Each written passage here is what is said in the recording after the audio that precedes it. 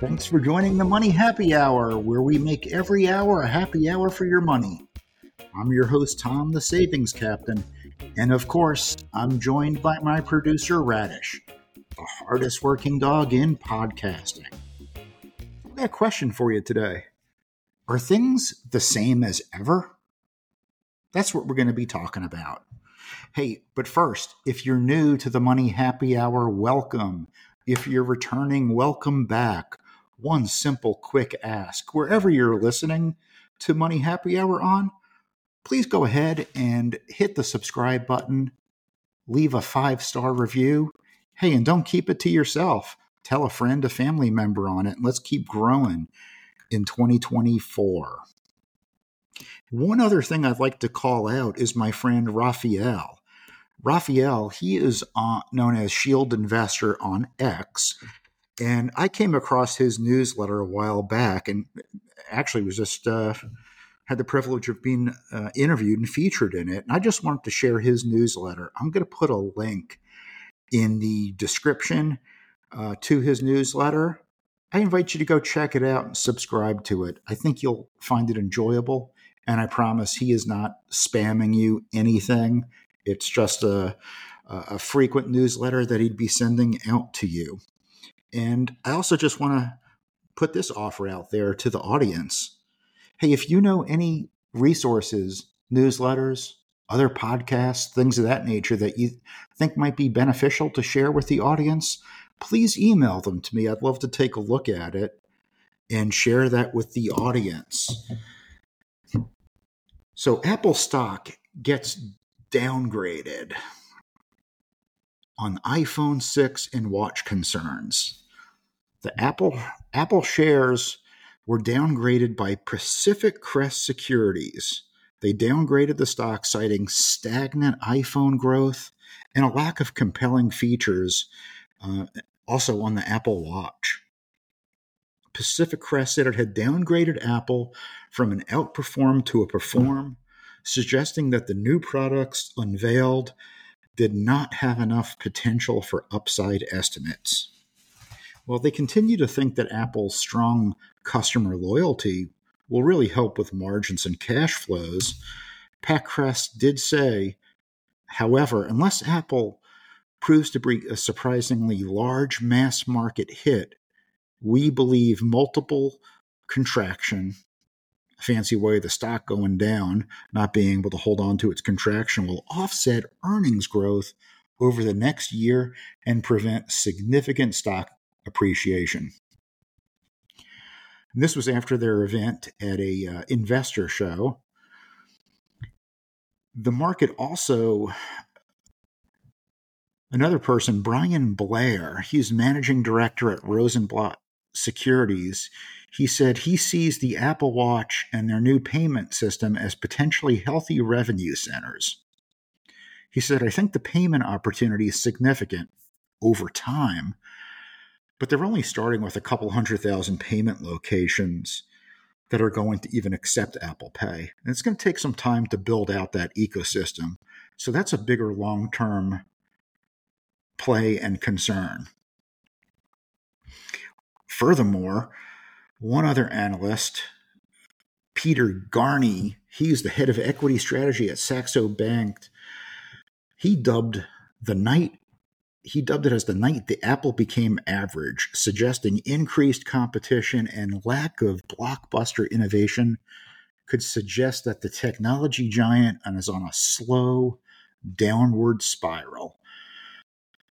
He quotes Isaac Newton. He says that what goes up must come down, and this will likely happen to Apple, and the trip downward can last for a long time. Apple is no longer a stock I'd overweight. On the other hand, I wouldn't short it. It's just going to be an average company due to its size, and it should occupy just such a small place in one's portfolio. I came across another article here. Apple stock gets another downgrade. Why analysts are souring on the iPhone maker. Piper Sandler analyst Harsh Kumar downgraded Apple stock. He said on Tuesday, noted a lack of positive catalysts and sees ahead for the consumer electronic giants, along with lackluster and slow iPhone sales growth, a lack of compelling features, and slow uptake on the new release of their virtual reality headset. So I read those two articles for a reason. And the reason was, over Christmas, my daughter was kind enough and she gifted me a copy of Same as Ever by Morgan Housel. So if you're familiar with The Psychology of Money, Morgan Housel is the author who wrote that book. And in his latest book that he just came out with, called Same as Ever, it's a book, same style. It's about 23 different stories. And these are stories about what people have always done, what will always do. And he calls them timeless lessons about risk, opportunity, and living a good life. He said when people face an uncertain future, they try to forecast with more intelligence, data, and precision. His argument is a far more effective to do the opposite, look back, be broad, rather than attempting to try to figure out little ways the future might change. Study big things from the past that really did stay the same.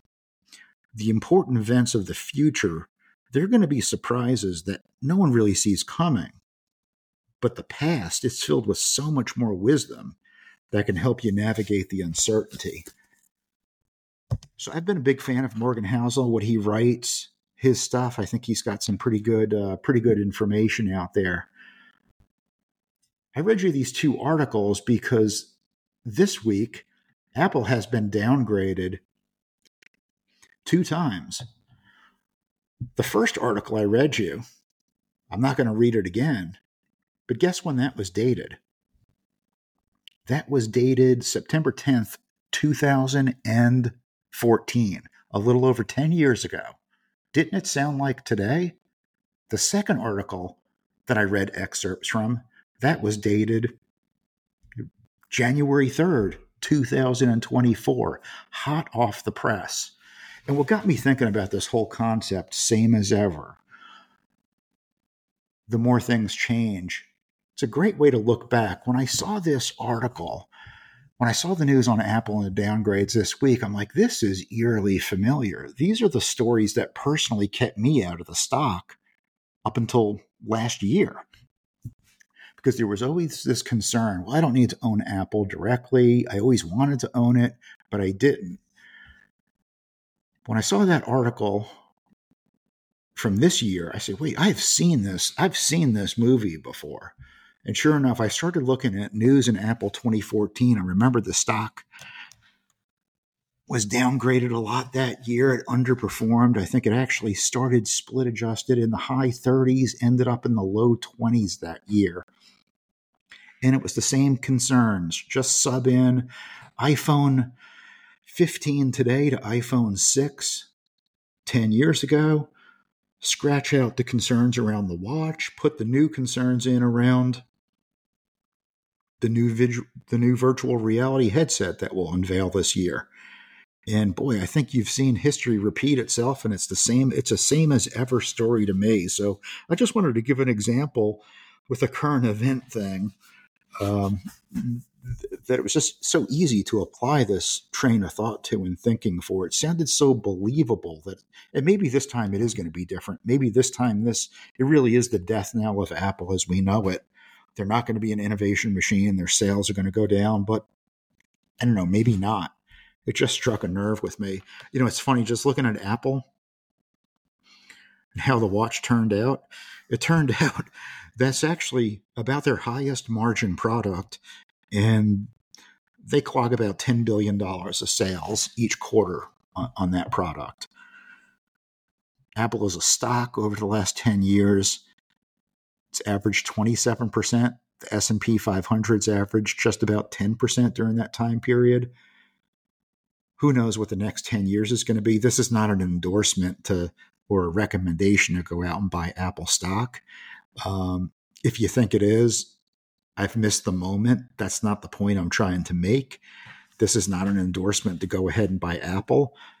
Instead, it's just an endorsement hey, when you see something in the news and there's something happening, step back, take a look back in time, because I'll tell you, there's not too many things that I see in the market where I can't say that, hey, a year ago, 5 years ago, 20 years ago, when something similar happened, what was the outcome? I can usually find a little bit of a way to map through it. It's funny, today when I was getting ready to go ahead and put this whole idea, shaping out the notes for today's show, I'm recording this on Friday, whatever today is, Friday, January 5th. And today the jobs report came out right at 8:30 as expected. And the December jobs report, the estimate was about 170,000 new jobs created. Instead, the headline number was 216,000 jobs created.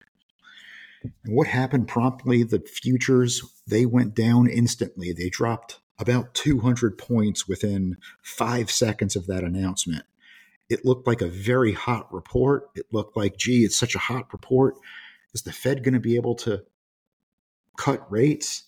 Or are we going to be looking higher for longer, as the Fed's been saying? Maybe, I don't know, but that's not necessarily the point that I'm trying to make again. But when I saw that headline number, what I like to do is just go a little bit deeper. I just don't buy the headline of what's going on today. I like to dissect it just a little bit. It's not going to change my investment style. I'm still going to buy and hold long term, but I kind of like to know what's going on. So I quickly looked at the number and said, all right, let's look at that 216,000. The first thing I like to look at is, where are the jobs being created? Because that's a big $40,000 to $50,000 or 40 to 50,000 more jobs created than estimated. That's a significant number. So when I looked into that, I was able to quickly see 58% of the jobs created in December were government, healthcare, and education, those three areas. Now, I don't know about you. I don't really see those as like hallmarks of a growing economy. I don't see that as a runaway economy where the jobs report was all that hot. Overlay that with the fact that 10 of the last 11 months, the jobs report has been revised downward, a lot of times even below what was estimated. So what that means is, after the number comes out, after that headline number's out, when the dust settles and the labor statistics are reviewed, the downgrade, the revision is lower than what the forecast was. So why am I telling you all this? I'm not turning this into a jobs report podcast by any means, but I'm sharing this story. When I saw that news and the market reacting quite negatively to the report, I simply put a post out there saying, the headline number is not as hot as it looks. I did that on one of the economic news sites. So I got a reply back. I got several replies back, but this one really jumped out at me. It said, it tickles me when Republicans can't bring themselves to give Biden credit, but they're screaming at the top of their lungs when something goes wrong, and Biden has nothing to do with it. What a sad life must be. At first I was like, good Lord. On my Twitter account, I never make anything political, and I don't make it political on here. I don't really care. I'm just looking at the numbers. So I replied back after I thought about it, I guess about an hour later. Didn't think about it too much, but I felt compelled to say something. I just wrote back, my message was not politically motivated, but your response seems to be. The fact that I just shared, 58% of the ads were government and healthcare, really not the hallmarks of a runaway economy that the stock market is reacting to. I told her, chill. Not everything is political when a point using critical thinking is raised. So why do I tell you that story? I'm going to close with that story to say that, you know what?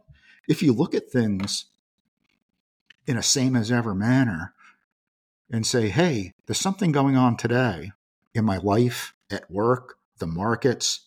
Oh, that's right, it's an election year in the US and in the UK. If you question something today and apply either some critical thinking or compare it to something in the past, don't say I didn't warn you. I'll warn you, there's going to be some heretics out there, or people saying that you're a heretic, rather, just like I experienced today. So I'll close by saying, do you have a same as ever story? I'd love to hear about it. So if you do have one, message me on X or send it to my email. Until we meet again, thanks for joining the Money Happy Hour.